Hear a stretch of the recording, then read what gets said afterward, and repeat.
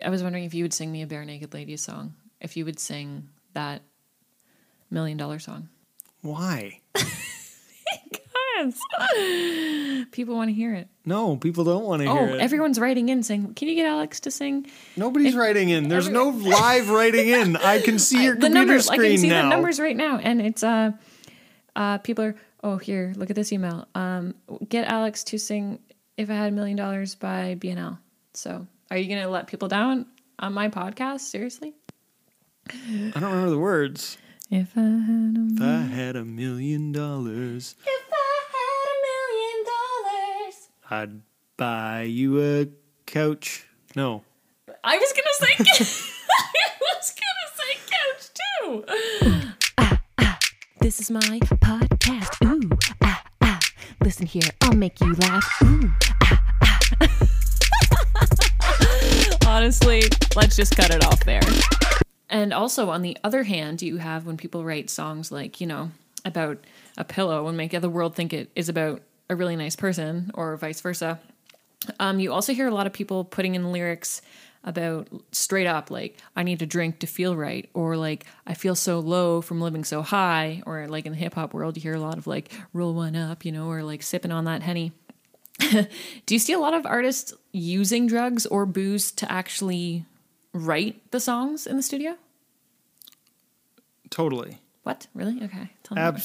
There's, it's a very mixed, it is an interesting point you bring up, or an interesting thing you bring up, because on one side of the spectrum, there are artists that, actually, there's a few different aspects to the spectrum, but in one section, you have the artists that use stuff, like drink a lot of Hennessy or whatever the case may be, smoke a lot of pot, whatever it is, and they talk about it in their songs.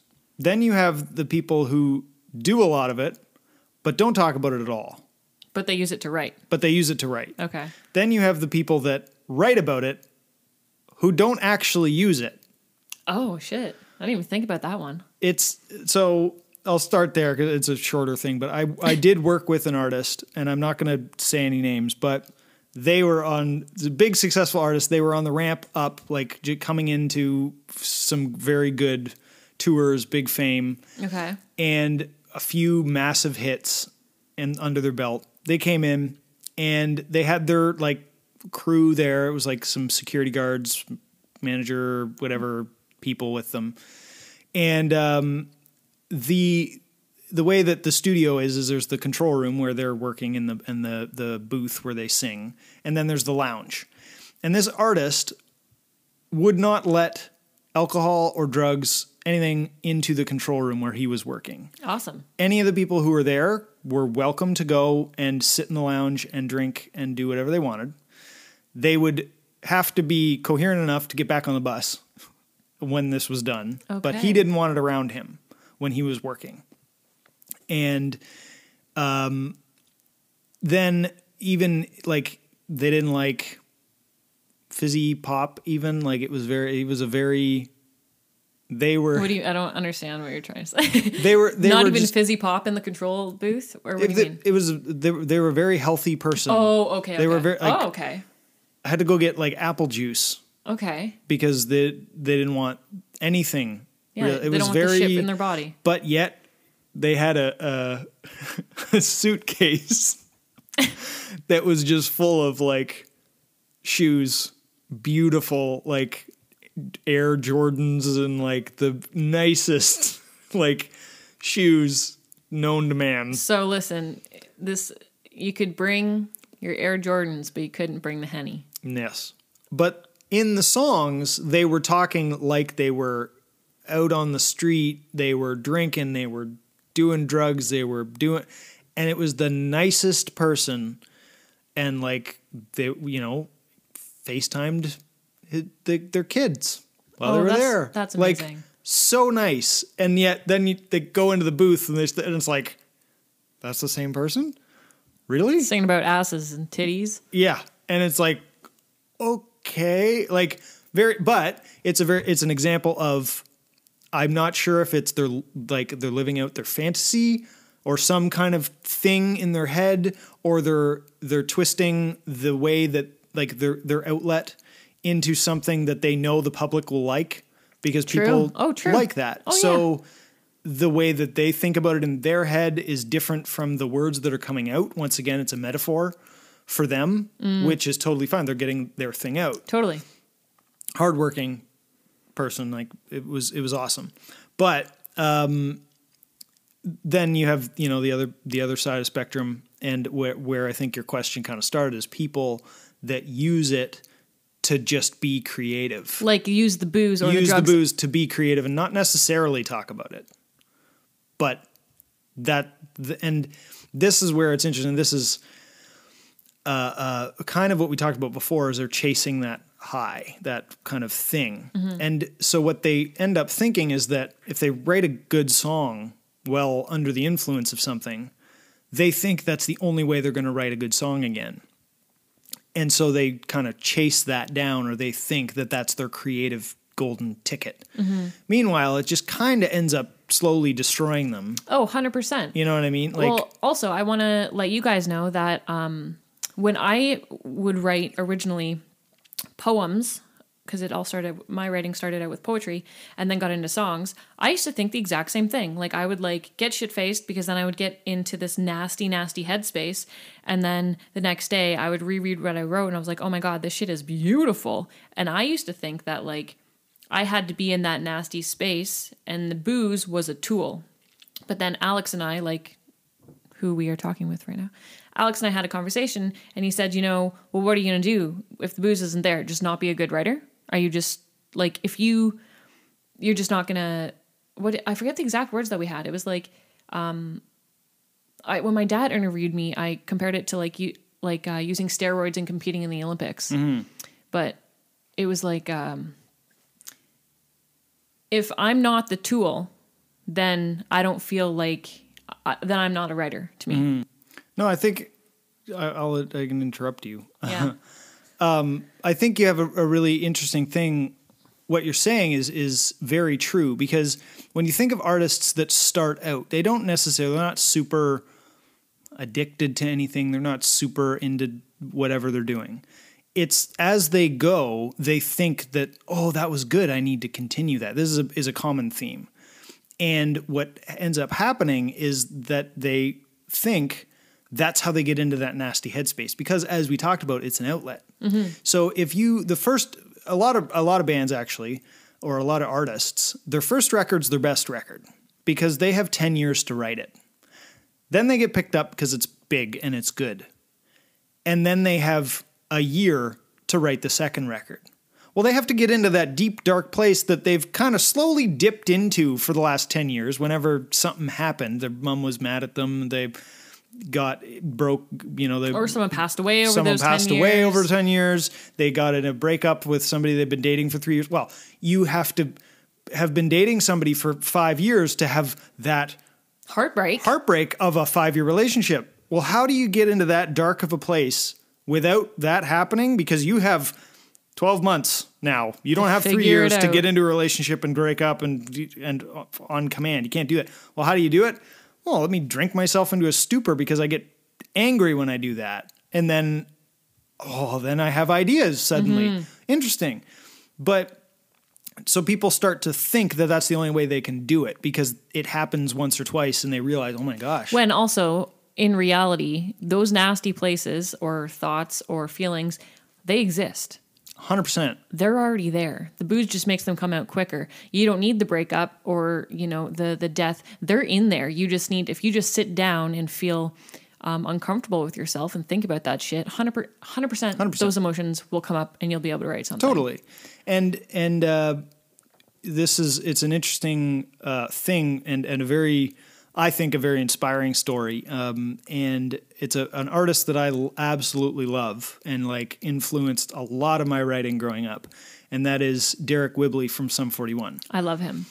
Absolutely amazing. And he was known, he was an alcoholic for years as Sum 41 was growing. And he's very open about this. And he wasn't the kind of guy that would drink and be just completely trashed. Okay. He was one of those guys that just always had a drink and was always buzzed and like always quite drunk, but always drinking. And you wouldn't really know that, like, he's not the guy that's walking around falling over, but he was quite intoxicated. And he went through a lot of stuff, wrote a lot of records like that, whatever. And recently, well, a few years ago now, but recently in their history, he collapsed, had to go to the hospital, had a kidney failure and a whatever failure, like a bunch of stuff. He was in the hospital for months. And the doctors told him, if you have another drink, you will die. Like your liver doesn't work anymore, your whatever, like nothing, it just doesn't work anymore. You've completely destroyed it. And so he had to go through this really, really hard time, and he's had a lot of success. Didn't he have to learn how to walk again? Yes, he had to learn how to walk again. He had to learn how to play guitar again. He had to learn how to sing again. He was worried about the fact that he wouldn't be able to play a show again because he couldn't walk down the hallway, let alone run around on stage while singing and playing guitar, which he also had to relearn how to play the guitar because his fingers didn't, because he had, oh my God. Not because of the drinking, but because he had been laying in a hospital bed for months. The muscles. Everything was gone from that. Muscle atrophy. Exactly. So he went through a really, really hard time recovering, but he was like, he knew that that's what he needed to do because he got that adrenaline and that from playing shows and connecting with the crowd, and like he loved that feeling. So he was like, I need that.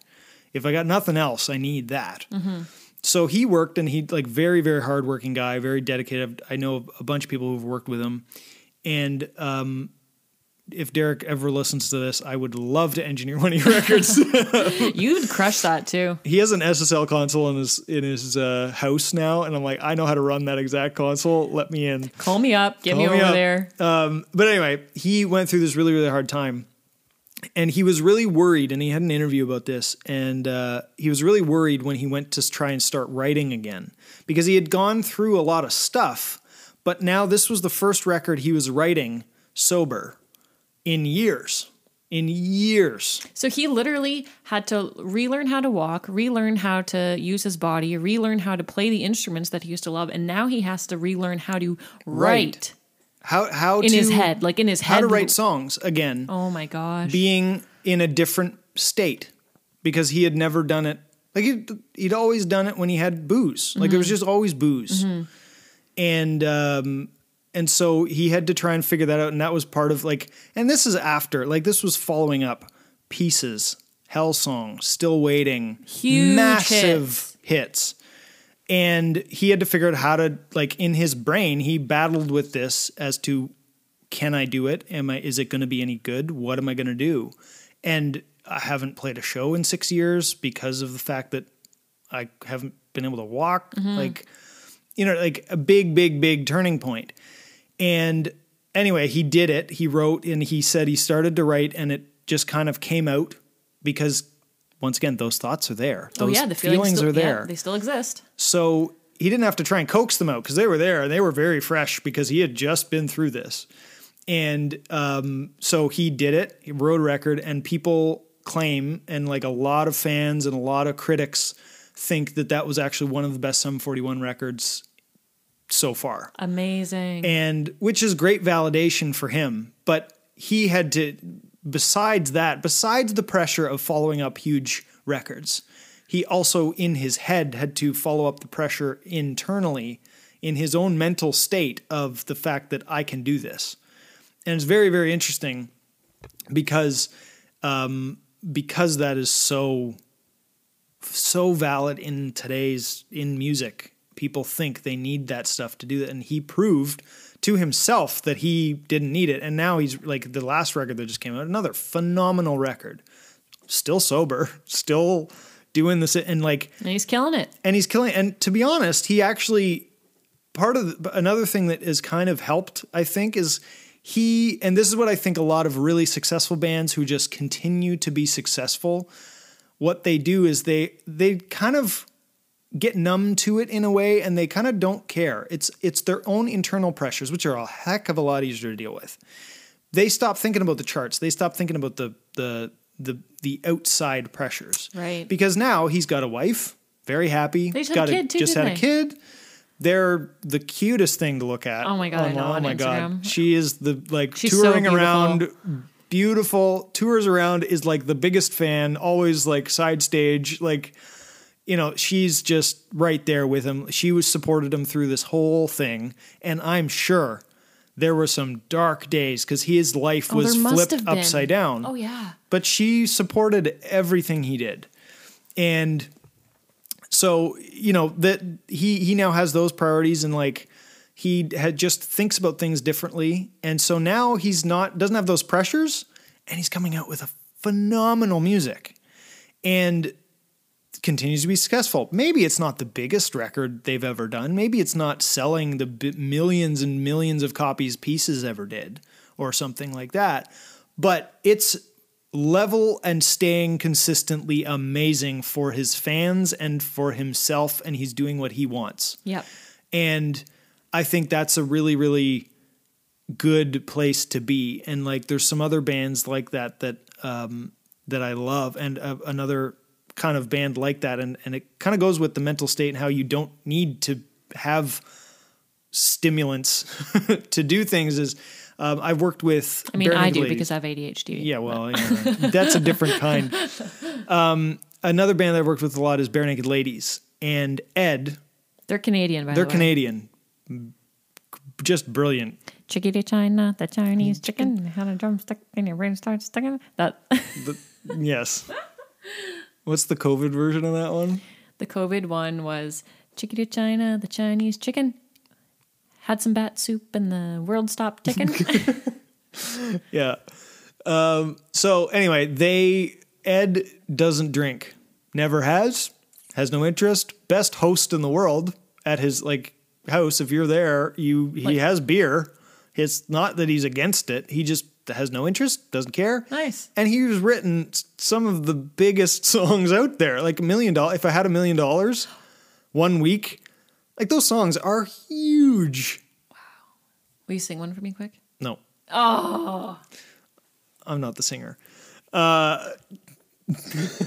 If you guys could see my face right now, That was good. I'm appalled. That was a good one. But You sang on my record, Alex. yeah, I know.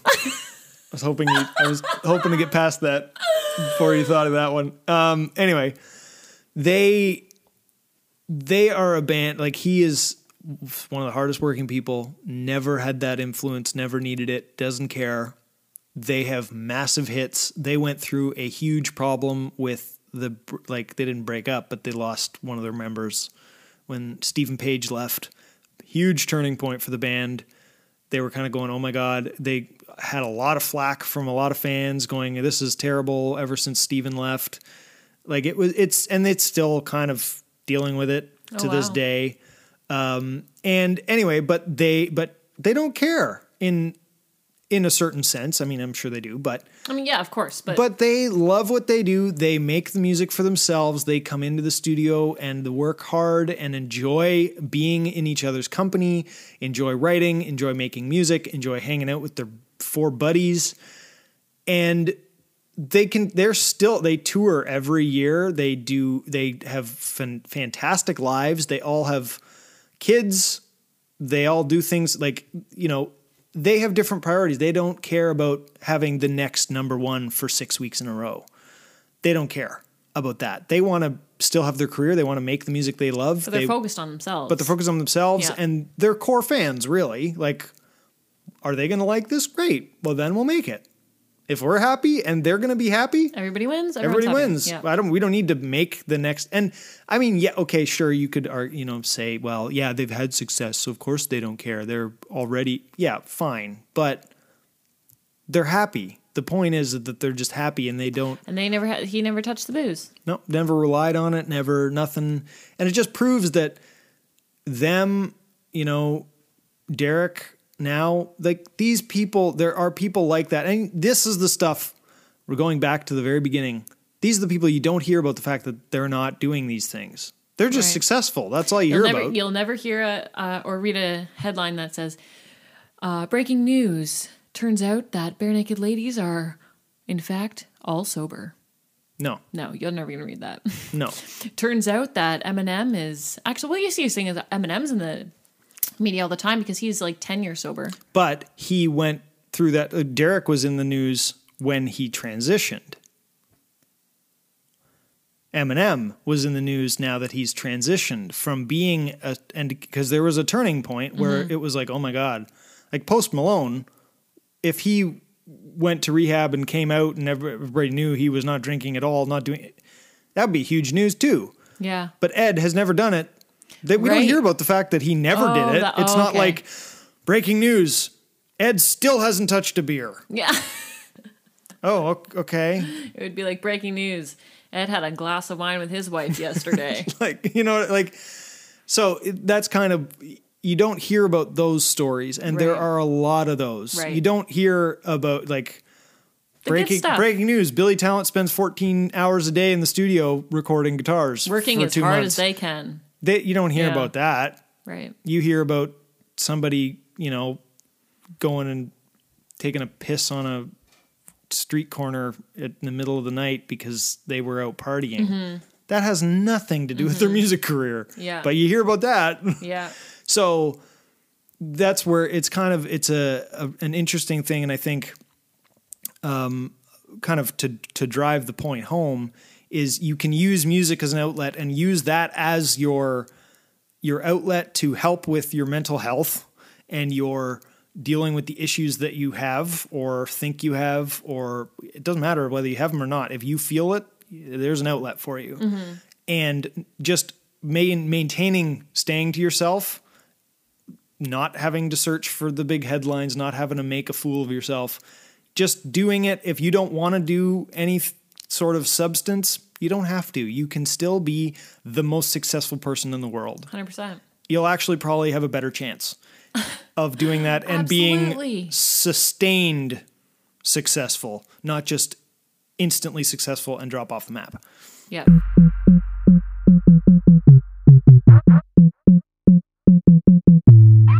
In your basement or going to the studio, do you find that people who may already have mental health problems per se find sanctuary in music? Totally.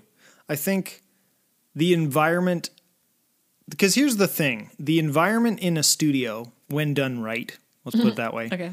The environment in a studio, the people within the studio, it's a different vibe and it's a different person than the person you see on the billboard, on the red carpet. It's a different person. It's a different person, and it is their safe space. It is their kind of, they can let loose, they can deal with the issues they have, they can let those words out, they can let those things out, try different stuff, and like when writing words, they can start with the actual literal thing that they're dealing with and not think people are going to judge them, even though that's just kind of their process of finding how to morph it into a metaphor that they can then show to the world.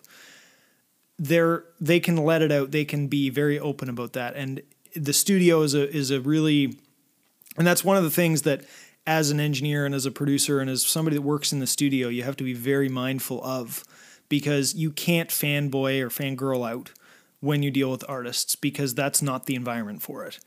And sure, they can seem totally cool with that on the red carpet or whatever event, but in the studio, that is an instant, you're off, you're fired, you're off the session. They don't want you anywhere near them, because this is their safe haven to record, to play around, to just kind of wear their heart on their sleeve. And they can't do that in public. In a judgment-free zone. In a judgment-free zone. So as an engineer, you can't, or as a producer, as a co-writer, those kind of things. And you just can't kind of hold it against them or use it against them or anything. And that's why certain people write really well together, like co-writing.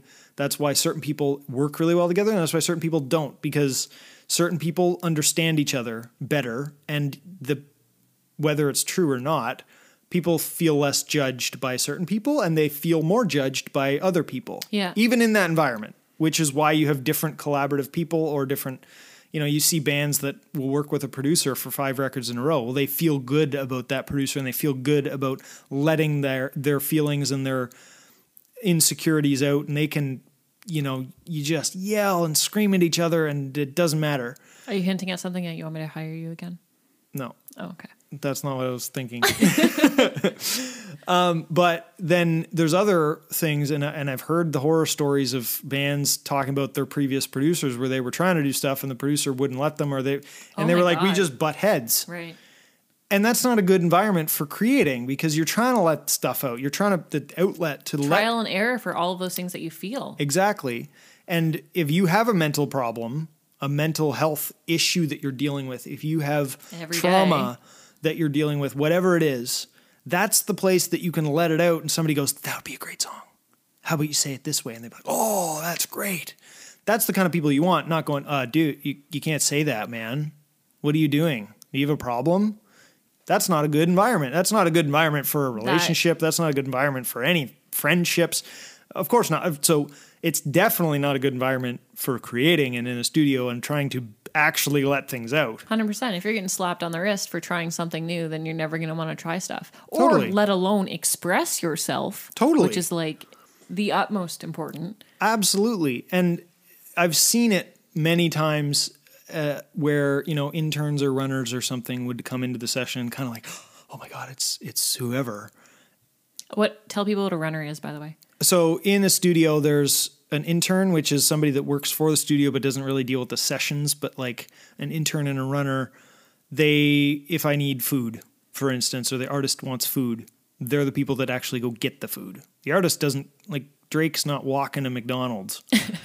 We have people to do that. So big studios mostly have runners because these artists just want to kind of say what they want and it show up in a timely manner. And sometimes that can be if you're lucky. pain. Yeah. But that's what happens. And so because once again, they want in big studios and stuff, the artist wants to concentrate on letting their emotions out and letting the creativity flow. They don't want to have to worry about, oh, okay, I want a Starbucks. Okay, I'm going to have to go put on my jacket and go down the street and, shield my face and try and order a Starbucks. They don't want to deal with it. They just want to go, I want a Starbucks. Oh, here it is. There's one right here. Would you look Perfect. at that? Like, that's what they want to deal with. That's the best way to be creative. Because there's as little barrier as possible to being creative. Yeah, no one's stopping it. Exactly. But anyway, so with these runners and interns, I've seen them before where they kind of, oh my God, it's this artist. Alex has his hands up, wiggling his fingers. Very excited about the fact that it's like their favorite artist. And the artist instantly goes, I don't want that person here. Because it's like, I don't want to try and have to cover myself up to somebody who's clearly a fan. Mm-hmm. And yet, if you don't act like a fan, but you are internally, but you don't act like it, and you're just very professional and very with them, you then end up getting very close to their artists. You're speaking from experience, right? Yes. So, Billy Talent, when they first came in, I was internally freaking out. You must have shat your britches. Oh, it was...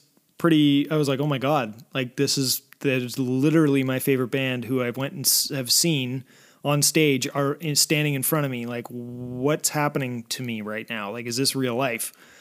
But I was like, hey guys. And I left. And then I talked to them like in the session. Hey, what's up? How's it going? What can I do for you? Like, how can I help? Whatever. And like, oh, that's great. Look at this. And it was like a month and a half into the session. And they were like, so, like, have you ever heard our music before? And I'm like, yeah, totally. Actually, like, I love your music. Like, was a big influence to me growing up. Oh man, that's so cool. Thank you, man. I appreciate that. And that was like the coolest thing ever because I could be a fan then, but they trusted me. They knew I wasn't a fanny fan that was going to get all up in their space. A fanny fan. Fanny fan. Well, but we had that respect now because I've been around them for a month and a half as their buddies. So like, and you were professional. I was professional, and that's how it worked. So and the same thing is when I first worked with Drake. He literally, I walked in somebody wanted a coffee or whatever, so I was the assistant and I got him a coffee, and Drake comes in and he's like, "Hey man, how's it going?" I'm like, "Oh, good." Natural, like I would to anybody else. Yeah. And he was like, "Hey, I'm," introduces himself, shook my hand, like he was just another person. Yeah. And it's like, I know who you are.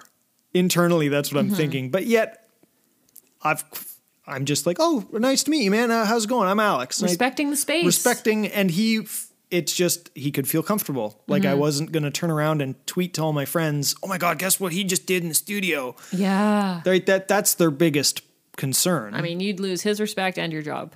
Of course. Yeah. I would never work in the music industry again. No.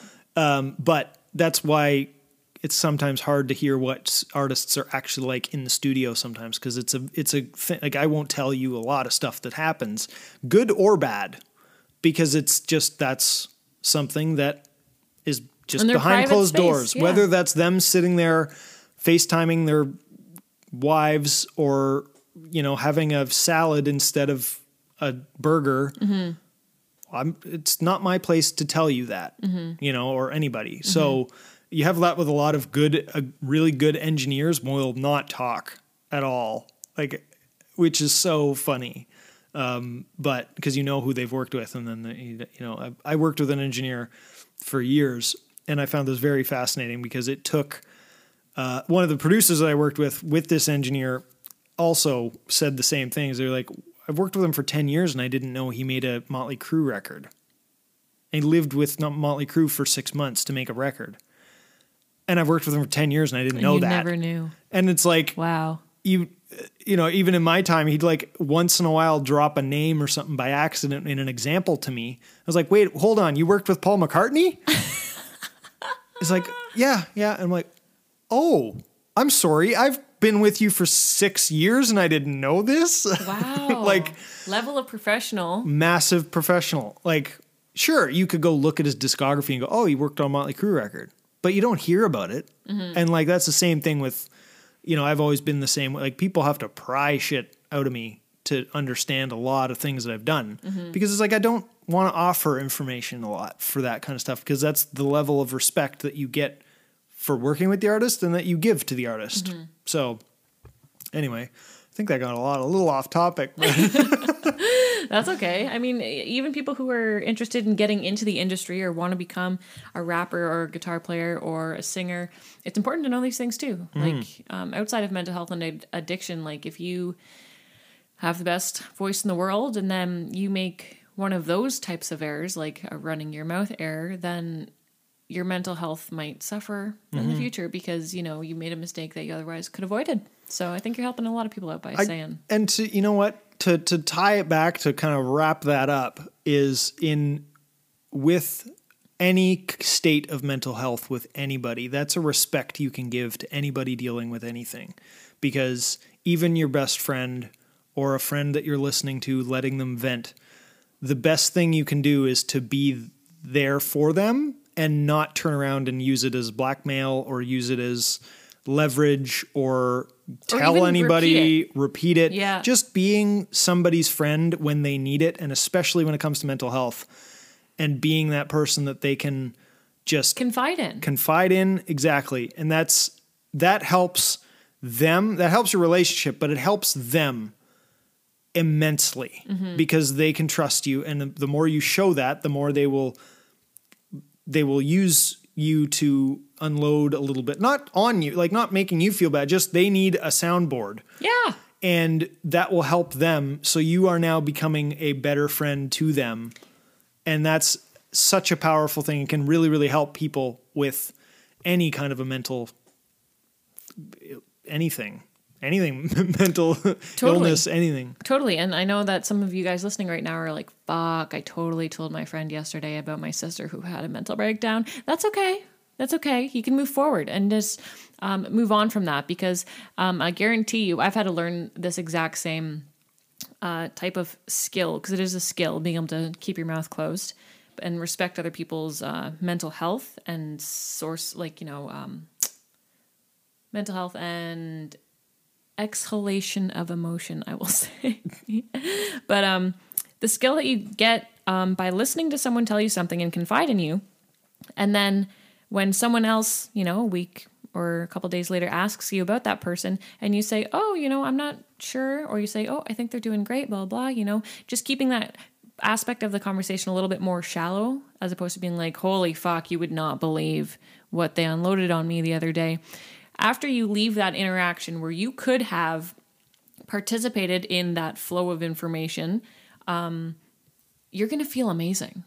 You're going to feel super proud of yourself. You're going to be like, holy shit, like I am a good friend. And you will naturally pat yourself on the back because it's way easier to just blab on about something that you just learned than it is to withhold the information to protect someone. It's so much easier to talk about it. So when you do accomplish the silence, then you feel a lot better about it. Totally. And like it is a skill and it is something that you have to learn how to do and you have to realize that you have to do it. Oh my God. Yeah. I'm just learning that skill. Yeah. Like this year. But you feel so good about it when you're done and it's almost its own, you get a high. You get a high from it for sure.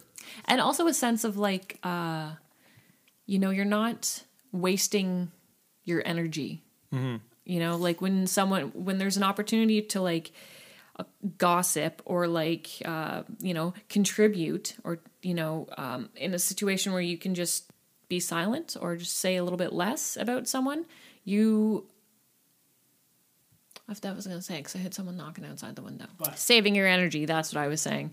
When you take the opportunity to, not talk about or not contribute to the gossip or like, add your 2 cents about whoever's mental health breakdown that you just learned about, or even lack of mental health breakdown, you just don't talk about it, you save so much energy.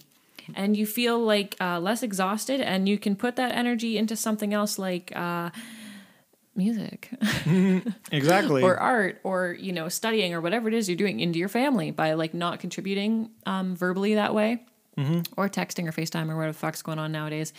You save a ton of energy and that in itself is so healthy. Totally. And you know what? The interesting thing that you say there is a lot of creative people too use those things as outlet, their music as an outlet for that. Because exactly. And I'm sure you've done it. I've done it. I write 100%. Songs about things that I didn't even experience, but I was the sounding board for. So I'm not telling anybody about it, but I'm telling the whole world about it but in a way, but not actually. Because nobody knows it's them. Nobody knows about that. I can't tell anybody, but I can write a song that's a metaphor that can show what I've learned or a lesson or something. And everybody wins. Everybody wins. Yep.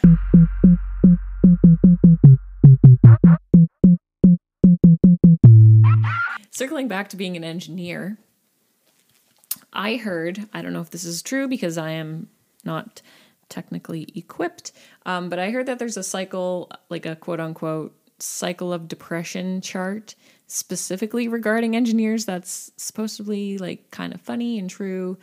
Have you seen it? And can you tell me about this and what the hell's going on? I think it's, yeah, I think I know exactly what you're talking about.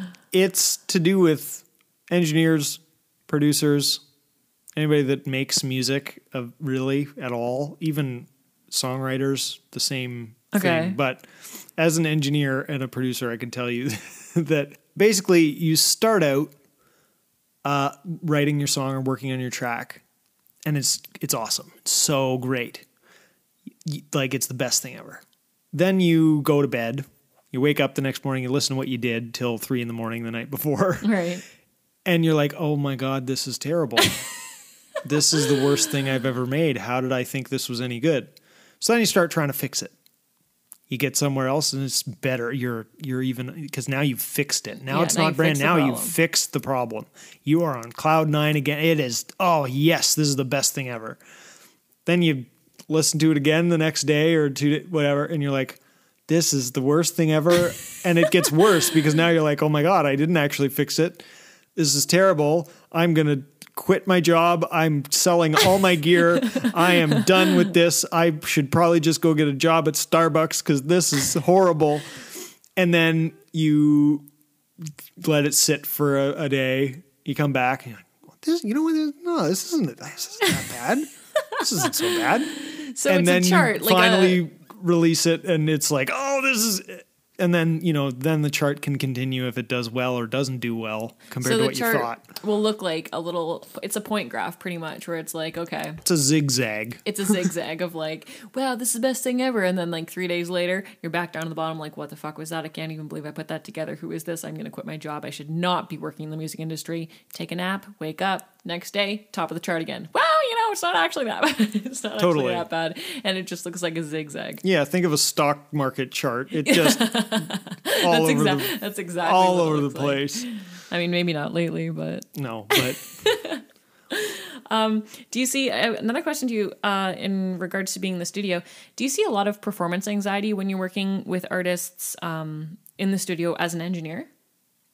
yes, totally. I think that is where you get more of the performance anxiety because of that, once again, that open space, and they can portray it better. They're allowed to. They allow themselves to kind of, be anxious about it or like second guess themselves out loud, versus on a stage they can't do that. No, When yeah, they're fake it till playing you make it. Even if you're nervous, you still have to. Totally. And like you hear about even massive, bands or speakers or whatever, they're like, I like dry heave before I go on stage. Oh my God. Like totally. But in the studio, it's not as much pressure in the way of there's 10,000 people looking at me. There's more pressure because they're like, well, there's going to be 2 million people streaming this, so I have to make it good. But there's also, it can be fixed in editing. It can be fixed so I can, so you have a bit of a safety net to think about. A lot of artists that think that like second guess. This is the funniest thing. A lot of guys are like, oh my God. And then it's like the best thing ever. And you're like, yeah, I don't really need to edit that at all. Those are the people that second guess the most, but the people that are absolutely terrible are the ones that are like, just leave it, it's perfect. And you're like, this is the worst thing I've ever recorded. So actually. even people who are like have been in the game for like a decade plus, you'll see them have performance anxiety in the studio when they're recording. Yeah, they can, yeah. Because they're pressure in their own mind to perform and to make that the best thing they've ever done. It's less about, topping their last stuff. It's just they want this to be good because it's their emotion, their outlet, and this is the final recording of it that needs to be the way it's delivered, and this is the way it's going to be. And that's why sometimes you can have records that take forever to make because they second guess. Let's put it this way. I've made a record in like a day before. And I've also made a song or 5 songs that took 3 years, or a record that takes a year and a half, or like it's all over the map. But who's putting a record together in a day? Jazz records, jazz musicians. Oh, they don't have the budget to do much more. Rough. Yeah. But they're also they play live, they do it together, they're practiced, they're rehearsed, they know what they're doing, they're amazing players. They don't really suffer from as much performance anxiety, I would say, because they're so pro. They maybe make a mistake once, but it's just like they can as long as it takes them to play the record's recorded. Like it can be like that. Whereas modern music, there's a lot more editing or a lot more behind the scenes stuff or layering or writing. Layers. And writing in the studio, like figuring out parts, whatever. Like jazz records aren't like that. It is the way it is in a lot of them. And not a lot of them, but more often than not, that I've seen. And so, but a lot of these artists, yeah, they will have been doing this for a long time and they will still get that kind of performance anxiety or this like interesting, which is almost in a way their adrenaline rush because then they nail it or they do a thing they're happy with and they're like, oh yes, they get that fist they pump. And that being said, there are plenty of them that just nail it and don't really get performance anxiety and they've learned to deal with it or they cope with it. So they don't feel that way and they just do it and they're like, yeah, it's going to be what it's going to be. Like there's no point stressing over it because it Oh, is I what it love is. that. So, those are the people, oddly, once again, that put in a lot of work that are not nearly as stressed out about it. Yeah.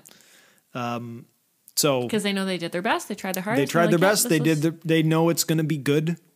Like it's not going to be crap because they've put a lot of work in to make it so that it will not be crap. So they know that their baseline of even their worst is still damn good because they've put the work in. Right. And they also know that if I'm really, really, really unhappy with it, I can redo it. Totally. For the most part. Sometimes you can't because there's a big deadline. But yeah, but then if you give it's funny because if you give an artist too much time, they will keep changing things, but It's it might the not be for the worst. best. Yeah. If you don't give them timelines, it'll go on forever. If you do, it'll actually Pan out. pan be out, good. be fine. Yeah. Everybody's gonna be happy. And I'm a firm believer in that. And I think because music is an outlet,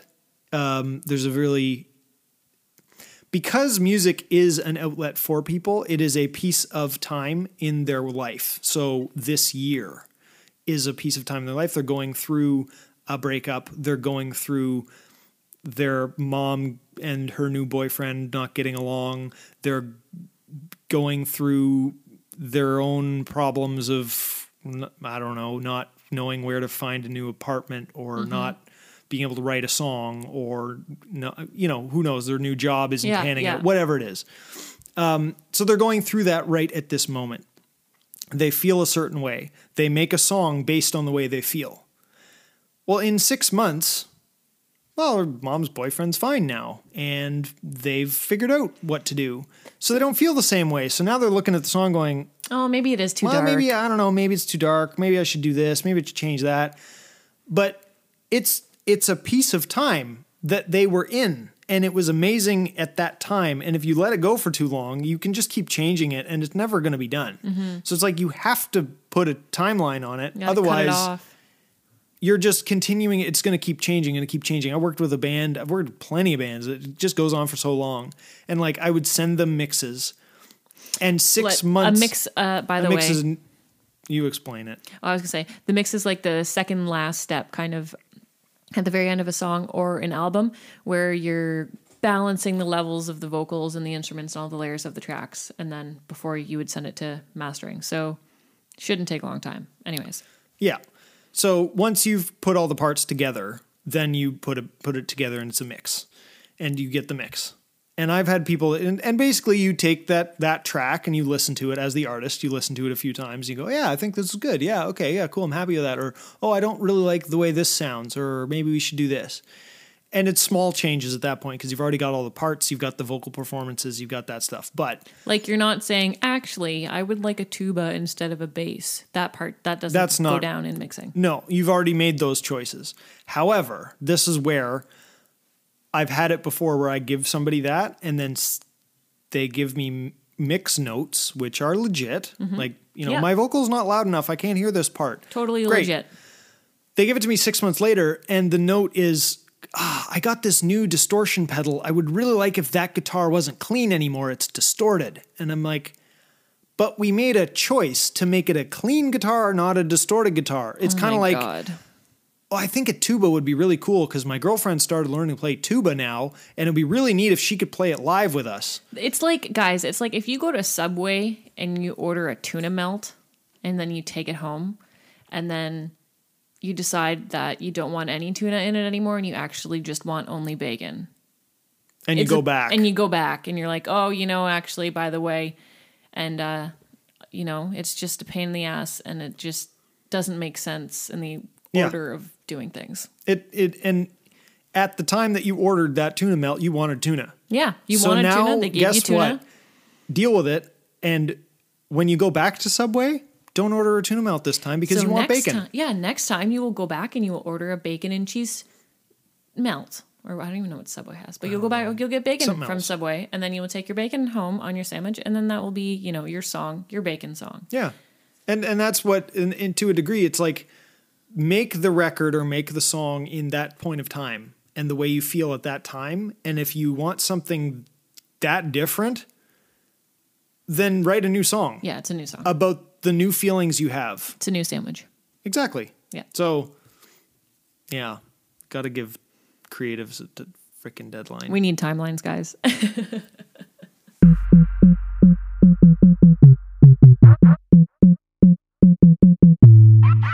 To close things up, I was wondering if there's any advice that you have for upcoming artists or people who are looking to start recording, any advice that you have for them?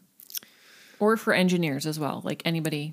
I would say the biggest piece of advice that I have is to make sure that you're doing it for the right reasons and that it is actually an outlet and it is something that you enjoy for yourself and that you are getting a kind of natural high for yourself off of it. Because if you're not, then it's only going to lead down a bad road. And the people that treat it just because it's the cool thing to do, but they don't actually care, those are the people that end up in bad places. And those are the ones that you read about in the headlines. And I think with music especially, like, it is a tough thing to get into, to make it anywhere. It's a difficult thing. And I mean, you hear about the success stories, but there's a lot that don't make it there for engineers and for musicians. Like, this is anybody in this field. So if you thoroughly enjoy doing it yourself and you're doing it for those reasons that you get that satisfaction from the things that you're doing and giving yourself an outlet, then you're going to thoroughly enjoy that so much more. So I think being able to stay true to that will get you much further because you'll be staying true to that, not, as people say, selling out for the wrong reasons. Right. You are going to be doing it for yourself. And I thoroughly believe that that shows. And the people that are that love down to their core what they're doing and the message they're spreading and the things that they're getting off their chest, that their outlet, those are the people that people connect with because they can feel the genuine love for their craft so much more. So, And that goes for engineers, writers, totally, people who play guitar. Yep, you can see that with a lot of engineers, a lot of artists that I've talked to, and they talk to about the engineers they've worked with or the producers they've worked with, and the different engineers that I've seen. The ones that are the most successful and the ones that are still doing it after 40, 50 years are the ones that still are like super excited by finding that great kick drum sound for themselves or something super nerdy. Mm-hmm. Those are the ones that are, because the artists know that they're literally doing it for the best interest of the song or whatever it is, not because of some stupid reason. It's a sick job, dude. Yeah, exactly. They actually genuinely love what they're doing, and that shows. And people want to be around that. That is an infectious feeling. So I think that's the biggest thing for anybody getting into it. Don't get into it because it's cool. Don't get into it because you see, the 5 artists that make millions and millions and millions and millions of dollars. Get into it because you thoroughly enjoy it and do what you thoroughly love to do within the business, whether that's engineering, whether that's writing hip hop, whether that's writing rock, whether it's writing jazz. Who knows? Doing it for genuinely the right reasons will get you so much further just because you are doing it for the love of it. So and it'll save your mental health too.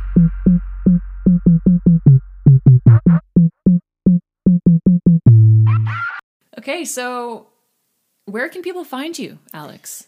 You can check me out at Anak Creates, ANAK Creates.ca, or anywhere on Instagram, Twitter, Facebook, anything like that.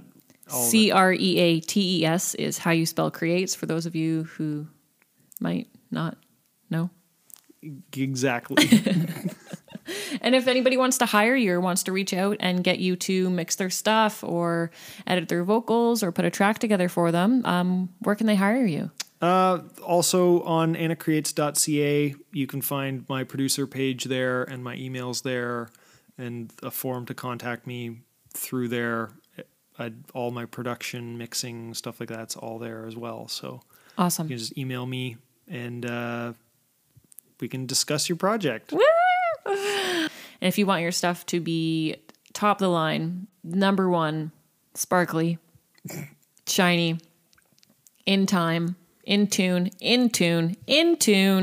This is where you need to be. You can't, I mean, I've never worked with anybody else, but I'm just going to say you just like can't get anybody better than this. So, well, thank you. I appreciate it. Take my word for it, guys. I don't know anybody else, but Alex is literally the best. But also, you've got the credit to back it up, so I don't give a fuck. Okay, do you want to be a polite Canadian and say bye to all of our listeners today? Yes. Thank you for having me on the podcast. It was a pleasure to be here. I hope everybody learned something today, and I appreciate being asked to be on the podcast. So thank you so much. You can come back anytime.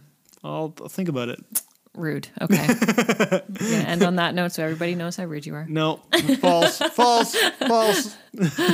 Thank you guys so much again for listening today. You are all so amazing. If you guys are ready to be part of the movement and you want to support mental health awareness, you guys can visit my website at www.ellisondaz.com, ELLOCINDAZ, and you guys can get some merch. It's time to rebrand Feeling Blue, and we want to let everybody know that feeling this way is beautiful. Thank you guys once again, and I will talk to you the next time I put up a podcast. Peace out, guys. Here's my outro. I hope that you liked this podcast. Here's my outro. I hope that you laughed. Oh, we're still going. Da da da da da da da outro. Here's my outro. Something that rhymes. The last thing I want to do is Google that song about a stalker. Live. On air. Yeah, live on air typing. After edited. Song about stalking. I think it's Phil Collins. A girl. Every breath you That's take. the one. That's Every it. breath by the police. That's the one. How fucking hilarious that they're called the police as well.